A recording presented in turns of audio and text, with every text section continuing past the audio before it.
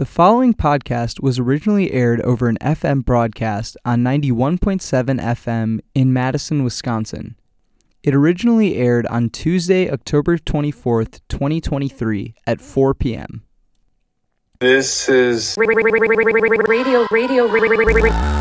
Resistance.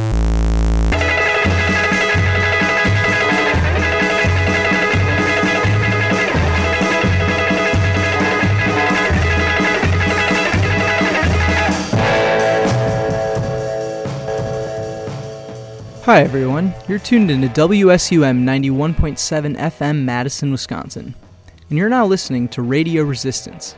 I'm your host, Surya Veer, aka DJ Sunray. For those of you who are unfamiliar with the program, Radio Resistance is a culture and art show where we touch on a new city, country, or region each week. Throughout our journey, in each episode, we'll share some interesting history, listen to some amazing music, share some fun facts, tell incredible stories, chat with friends, and much, much more. The common theme embedded into this radio show is, you guessed it, resistance. Our mission is to highlight stories and struggles that have taken place elsewhere to inspire all of us listening at home, while also introducing you to some unique music you may have never heard before. Today's episode is a bit of an interesting one because it will be a little experimental in nature. I'm afraid it won't have the same kind of structure as a traditional Radio Resistance episode may have. Usually on Radio Resistance, we center upon a region and talk about the struggle of its people in conjunction with its history. However, this week I wanted to do something a little different. I feel like I tend to talk quite a lot on this show, so this week I wanted to give more of a voice to the inspirations that I have listened to, read, and drawn from throughout my life. Some of these great figures are people I'm sure you're familiar with, and I hope that I can pass on some of this inspiration over the great airwaves. This show focuses a lot on movements that have occurred around the world, but a lot of my knowledge on themes of resistance and struggle have come from what I've learned about my own country. I'm American, and I imagine a lot of you are American as well. There's a lot of work to be done in this country, but there's also a lot of great work that has been done, and there are so many people in this country whom I am grateful to for imparting their knowledge through books, music, film, etc. There are countless struggles that have existed here in the country, and I will do my best to give voice to many of them in this episode through various sound bites and musical selections. I think when we talk about both resistance and oppression, we often forget about identity. At the end of the day, the most brutal dictator and the most enlightened scholar are still two normal human beings who must lay their heads to rest, who must live off the nourishment of the earth, and who by default must process love, happiness, anger, and misery in some way or another.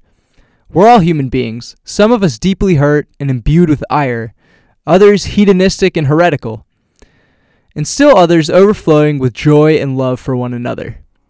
It is through our humanity that we are united and alive, all of us, in everything that makes us feel and everything that gives us breath.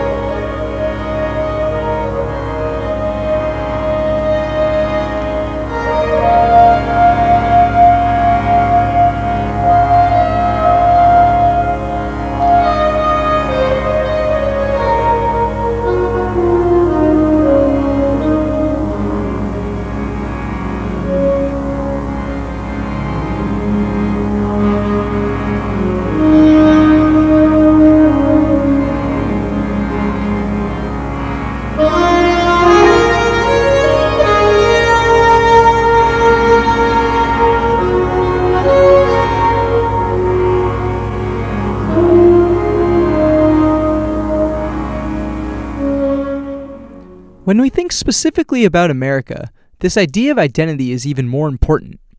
In a country constructed, manipulated, shaped, and transformed through the influence of so many players, how do we tackle this idea of what it truly means to be an American? We have conceptual tropes like the American dream that try to give an emblematic meaning to the American experience. But we see that this vision is simply not the same for all Americans. There have existed many struggles in this country, and to face these struggles, great voices of resistance have taken the national stage. Today, I want to highlight them within the confines of the 1-hour time slot that I am bestowed with, while also incorporating their voices as best as I can. Starting off strong with one of the most prolific American writers of the 20th century, Our first highlighted thinker is someone whose influence cannot be understated. James Baldwin was born in Harlem, New York, and he is known for being one of the most profound black voices the nation has ever heard. Baldwin's work has always walked across the lines of our deepest personal questions as human beings, and how these questions build the social and cultural fabric that envelop us. Baldwin draws on themes of race, class, sexuality, and masculinity in an often autobiographical context to paint one of the most real portrayals of America. In a 1960 interview with Canadian broadcaster Nathan Cohen, Baldwin talks about the evolution of the black experience in the U.S., but more importantly, the nature of class in the U.S. and how it has so deeply affected the American ethos. In some way, the American vision of the world is all wrapped up with their vision of black men, which has to do with their vision of themselves. Black is evil. The saved are white. Now, there is certainly a thread which connects this reality to, makes it possible for the Secretary of State to say, we will not do business with the devil. It is not a Southern problem. It's a national problem.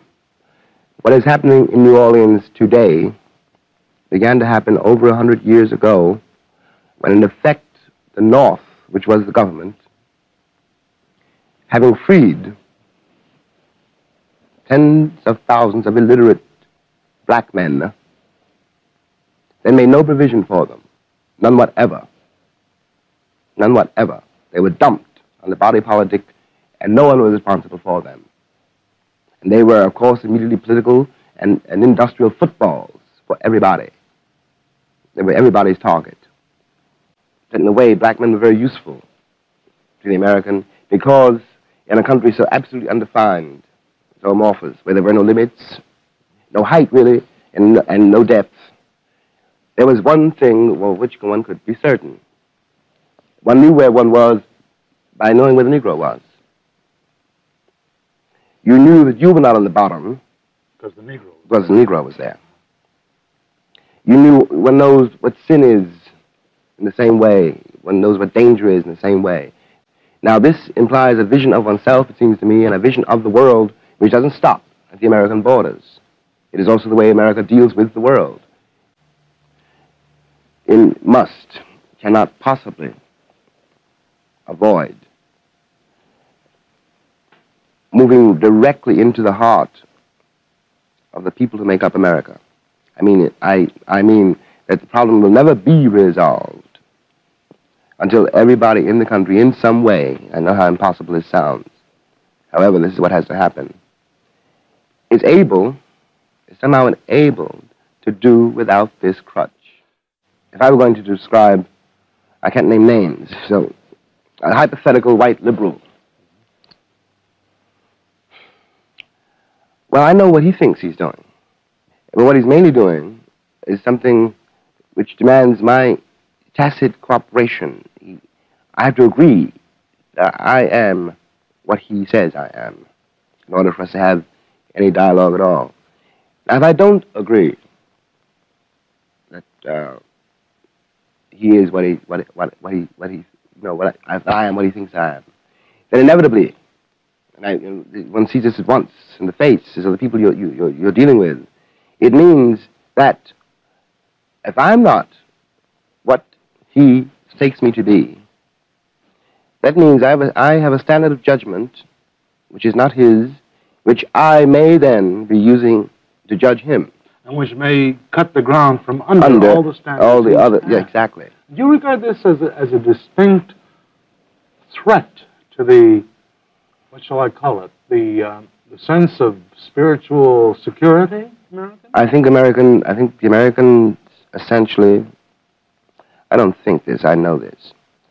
Yes, this is a threat to the American personality as it has so far been constituted. It's a threat to it is a threat to their definition of the world. It is a threat to the way what they think reality is. And I also mean to imply something else. Let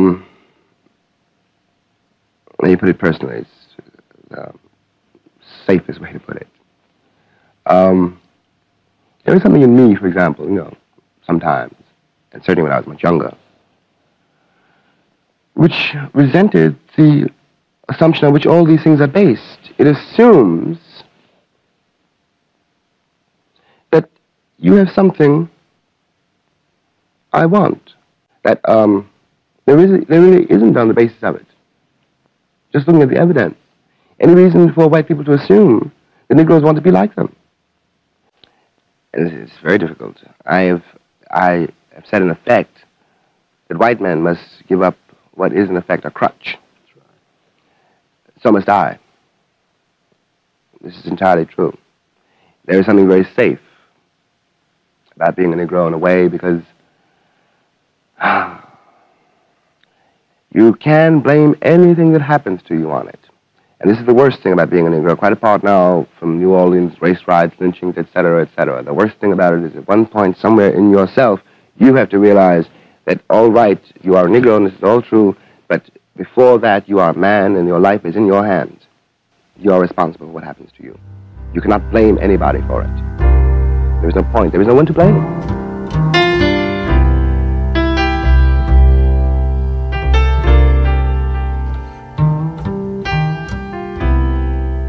No, I can't. I can't imagine being anyone other than who I am. But I don't think that that makes as much difference as it used to.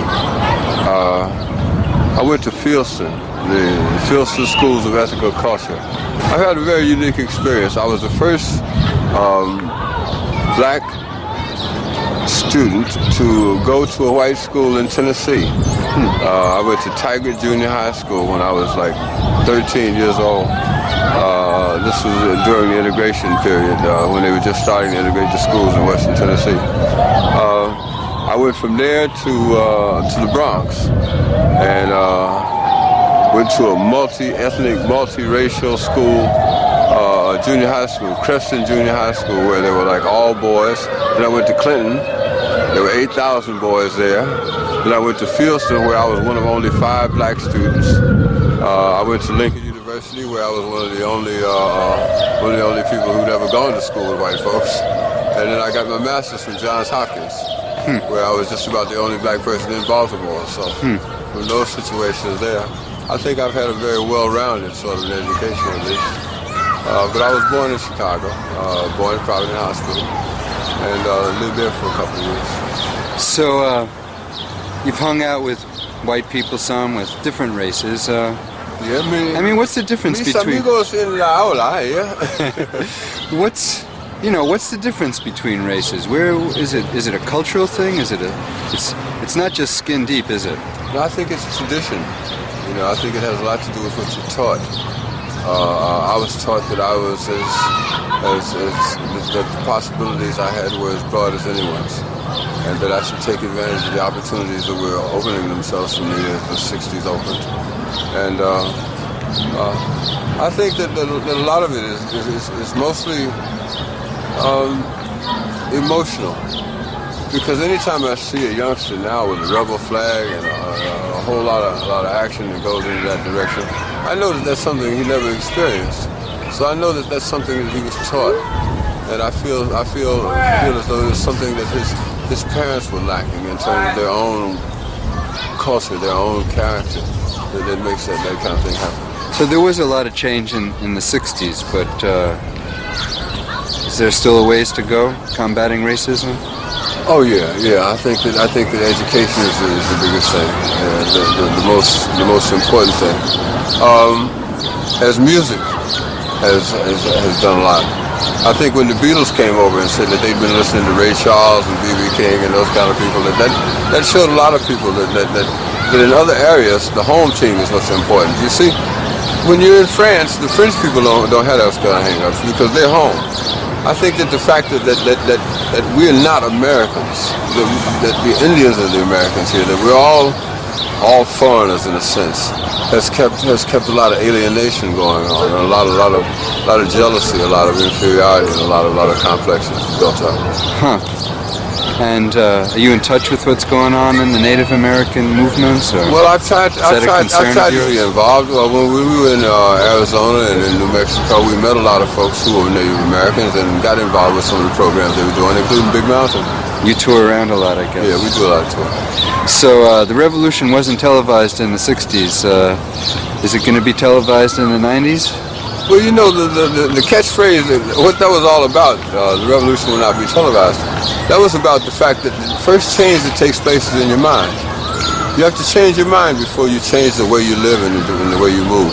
So when we said that the revolution will not be televised, we were saying that, like, that the thing that's going to change people is something that no one will ever be able to capture on film. It'll just be something that you see, and all of a sudden you realize, I'm on the wrong page, or I'm on the right page, but I'm on the wrong note.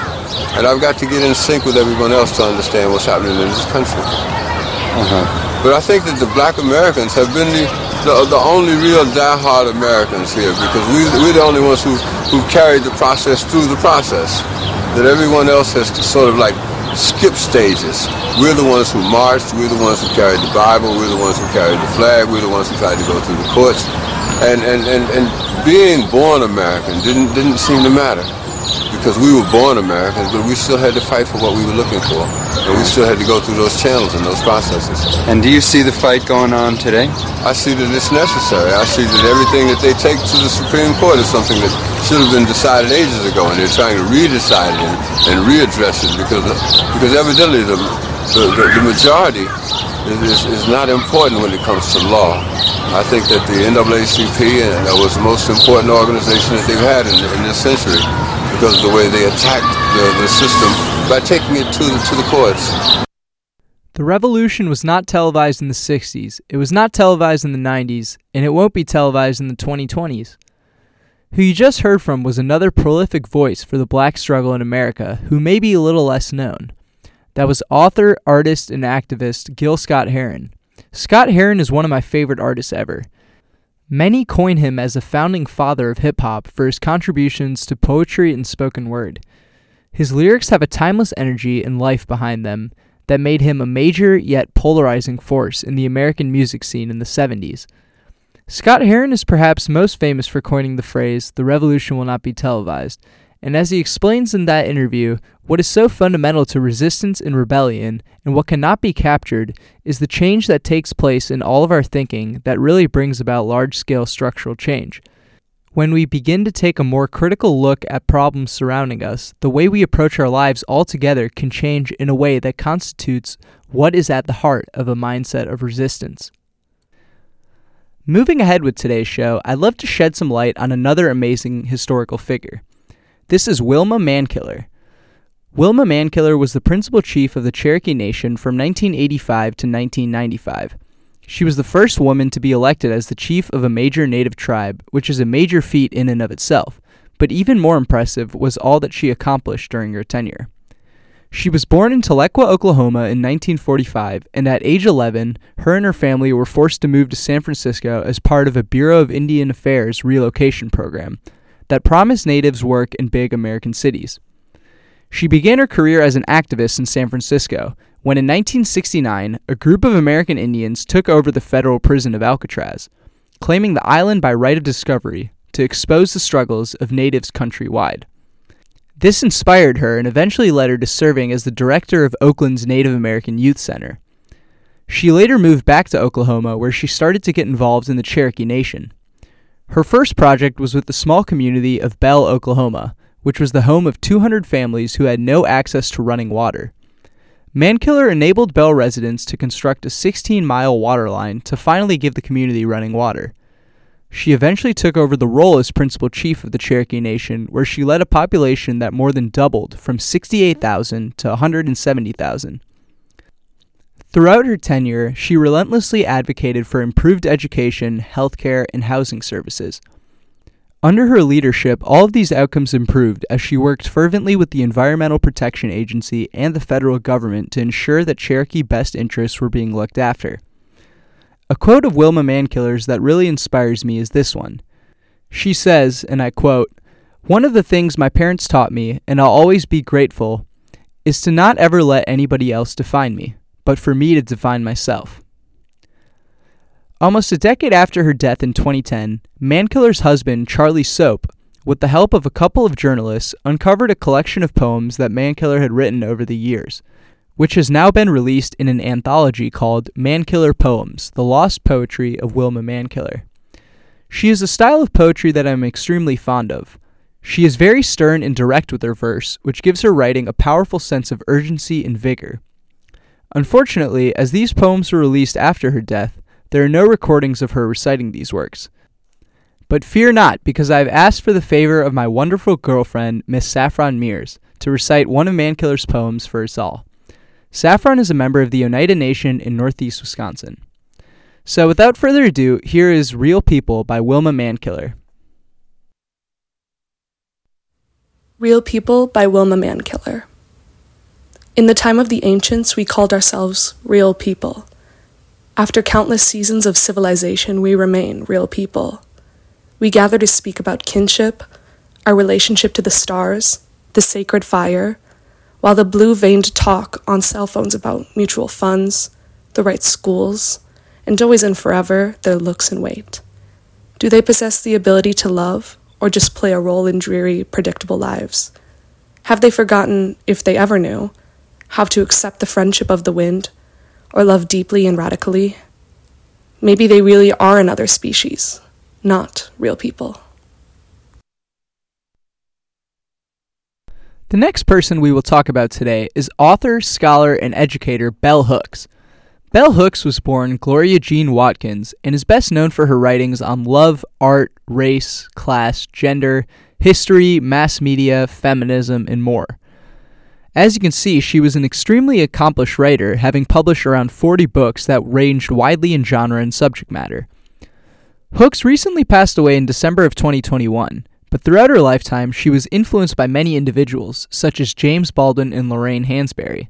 But perhaps her most important influence was Sojourner Truth, an abolitionist and feminist most famous for her Ain't I a Woman speech, which inspired one of Hooks' most prolific works, Ain't I a Woman? Black Women and Feminism.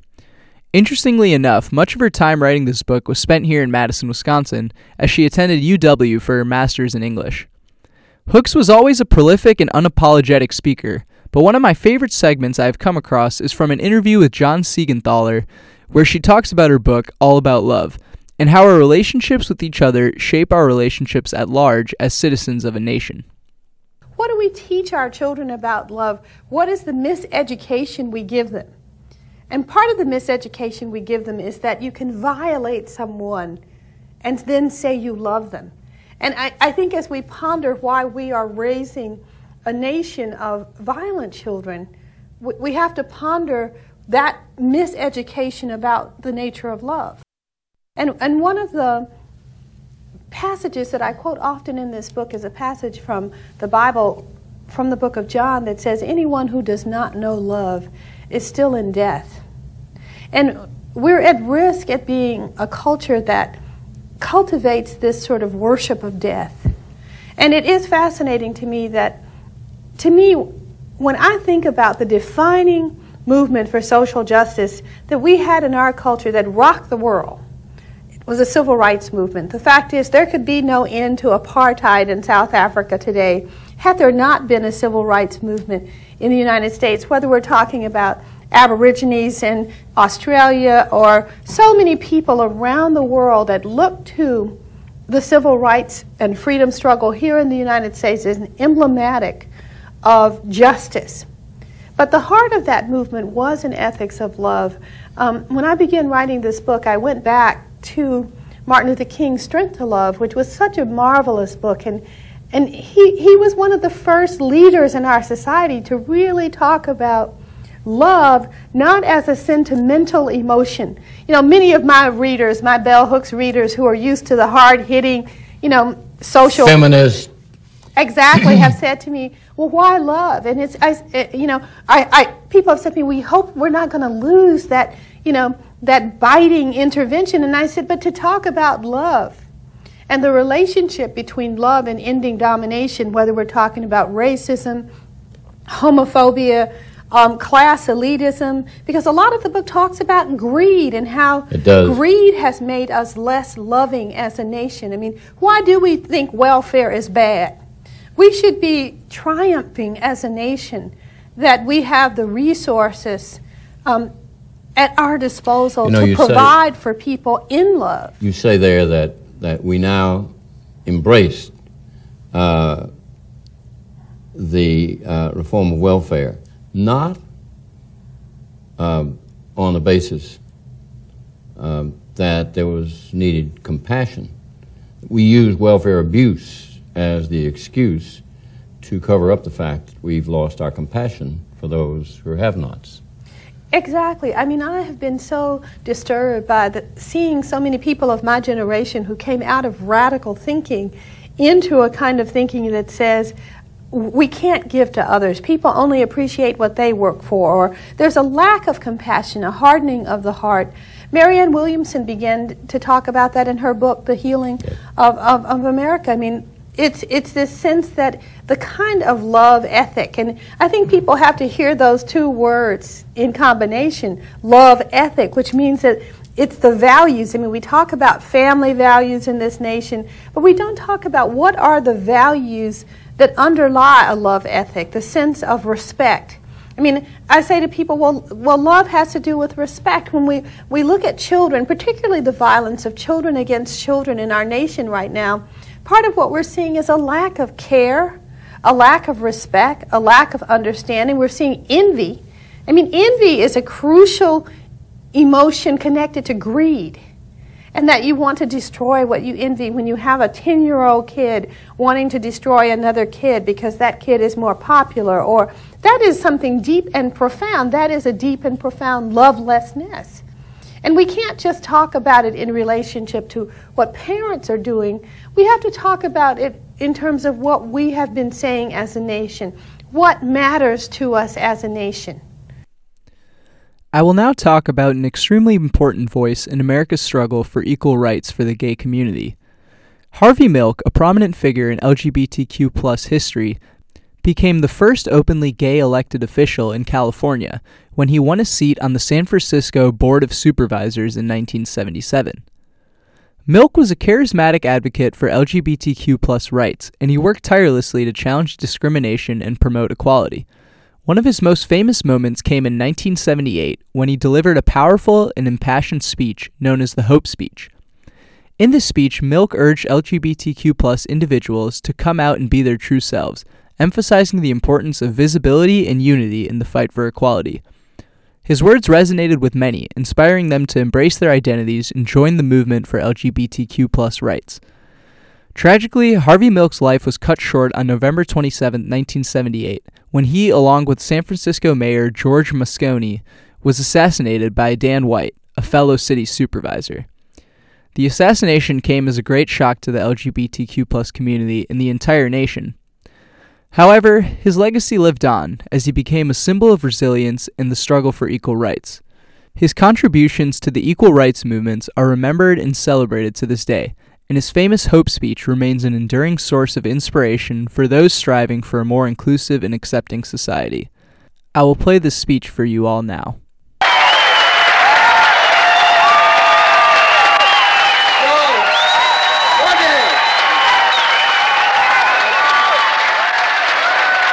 My name is Harvey Milk, and I'm here to recruit you. I'm tired of listening to the Anita Bryans twist the language of the Bible to fit their own distorted outlook. But I'm even more tired of the religious leaders of this nation who know it and remain silent. I'm tired of their silence. And I'm tired of the John Briggs talking and lying about false role models. He's lying in his teeth and he knows it. Anita Bryant and John Briggs' unwillingness, their unwillingness to talk about heterosexual violence, their unwillingness to look into their own house. For if the John Briggses win, they will not stop. They are mad and their head the types must continue to prove that they were right. They don't stop. You must remember that gay doctors, any gay person who has any kind of license is in danger, and the Holocaust will begin. Gay people all across the state. The Briggs can only be defeated if each and every one of you comes out to everyone you know. You must.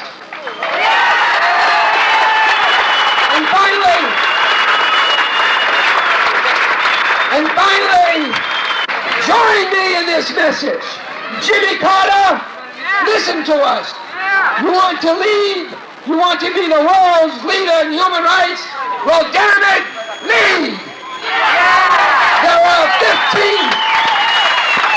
There are 15 million lesbians and gay men waiting to hear your voice.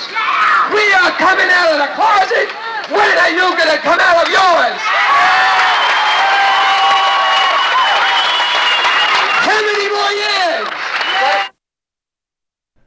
Our next voice is Rachel Carson. Carson was a pioneering environmentalist and marine biologist who made an undeniable mark on the world with her groundbreaking work, Silent Spring, published in 1962. This book raised the alarm about the widespread use of pesticides, particularly DDT, and their detrimental impact on the environment and human health. Carson's meticulously researched and eloquently written book shed light on the adverse effects of chemical pesticides, which were contaminating the food chain and causing harm to wildlife. She communicated to the public through her writing in a way that was easy to understand and showed clearly to the American people the impact of pesticide use on their health. Her work played a pivotal role in catalyzing the modern environmental movement, leading to increased awareness about the need for pesticide regulation and a safer, more sustainable approach to pest control. Rachel Carson's advocacy in Silent Spring continue to influence environmental policy and inspire efforts to protect our planet for future generations. She stood behind her arguments in this short clip from a 1962 CBS Reports interview. Ms. Carson maintains that the balance of nature is a major force in the survival of man, whereas the modern chemist, the modern biologist, the modern scientist believes that man is steadily controlling nature. Now, to these people, apparently the balance of nature was something that was repealed as soon as man came on the scene. Well, you might just as well assume that you could repeal the law of gravity.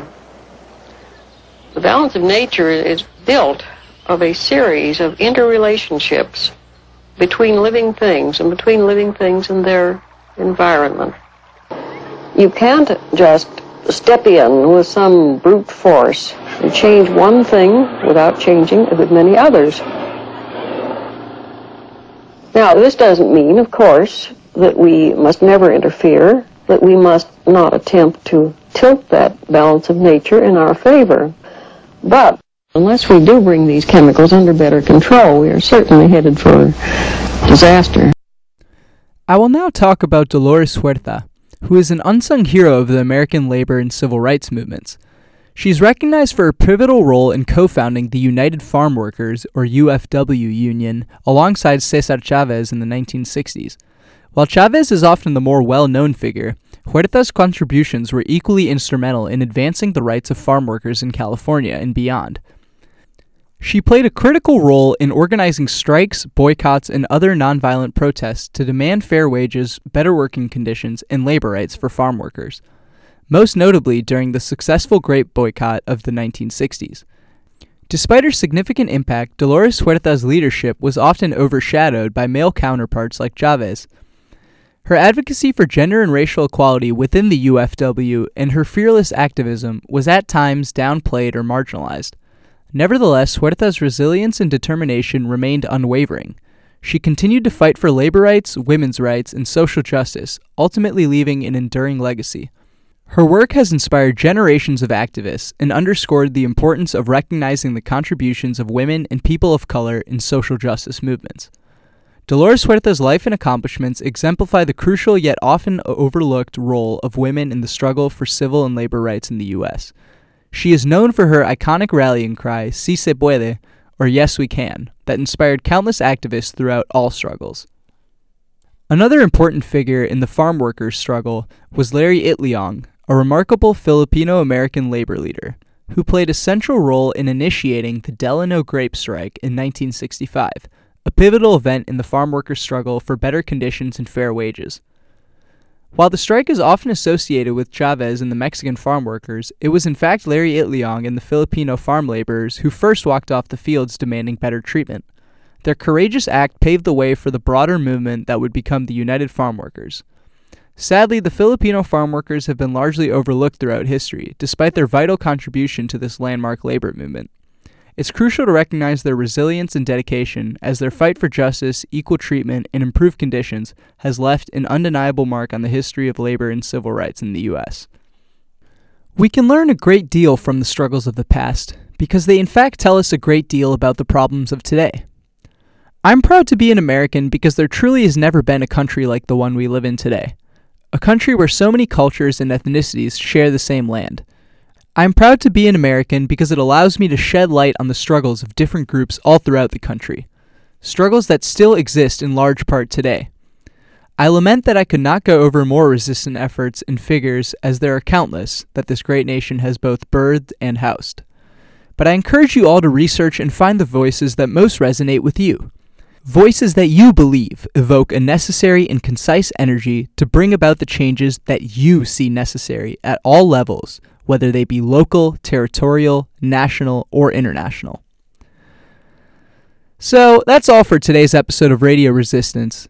This week I wanted to highlight the voices of many Americans who have provided great inspiration to me, your very own radio host, DJ Sunray. I hope you found some inspiration from these great people as well. Usually, the theme of this show tends to be international, but I thought it would be nice to give some American background as well. I would love to have another episode of this nature in the future, where I talk to people in my own life who inspire me, and who also evoke resistance in their lives. As tensions mount in this country, and all over the world, I hope we can all reflect on what resistance means in our society, and what we can all do to create a better world collectively. But for now, that's the end of our show for this week. I want to thank you for tuning in. As always, this has been your host, Sir Yavir, aka DJ Sunray, and we'll catch you next time on Radio Resistance.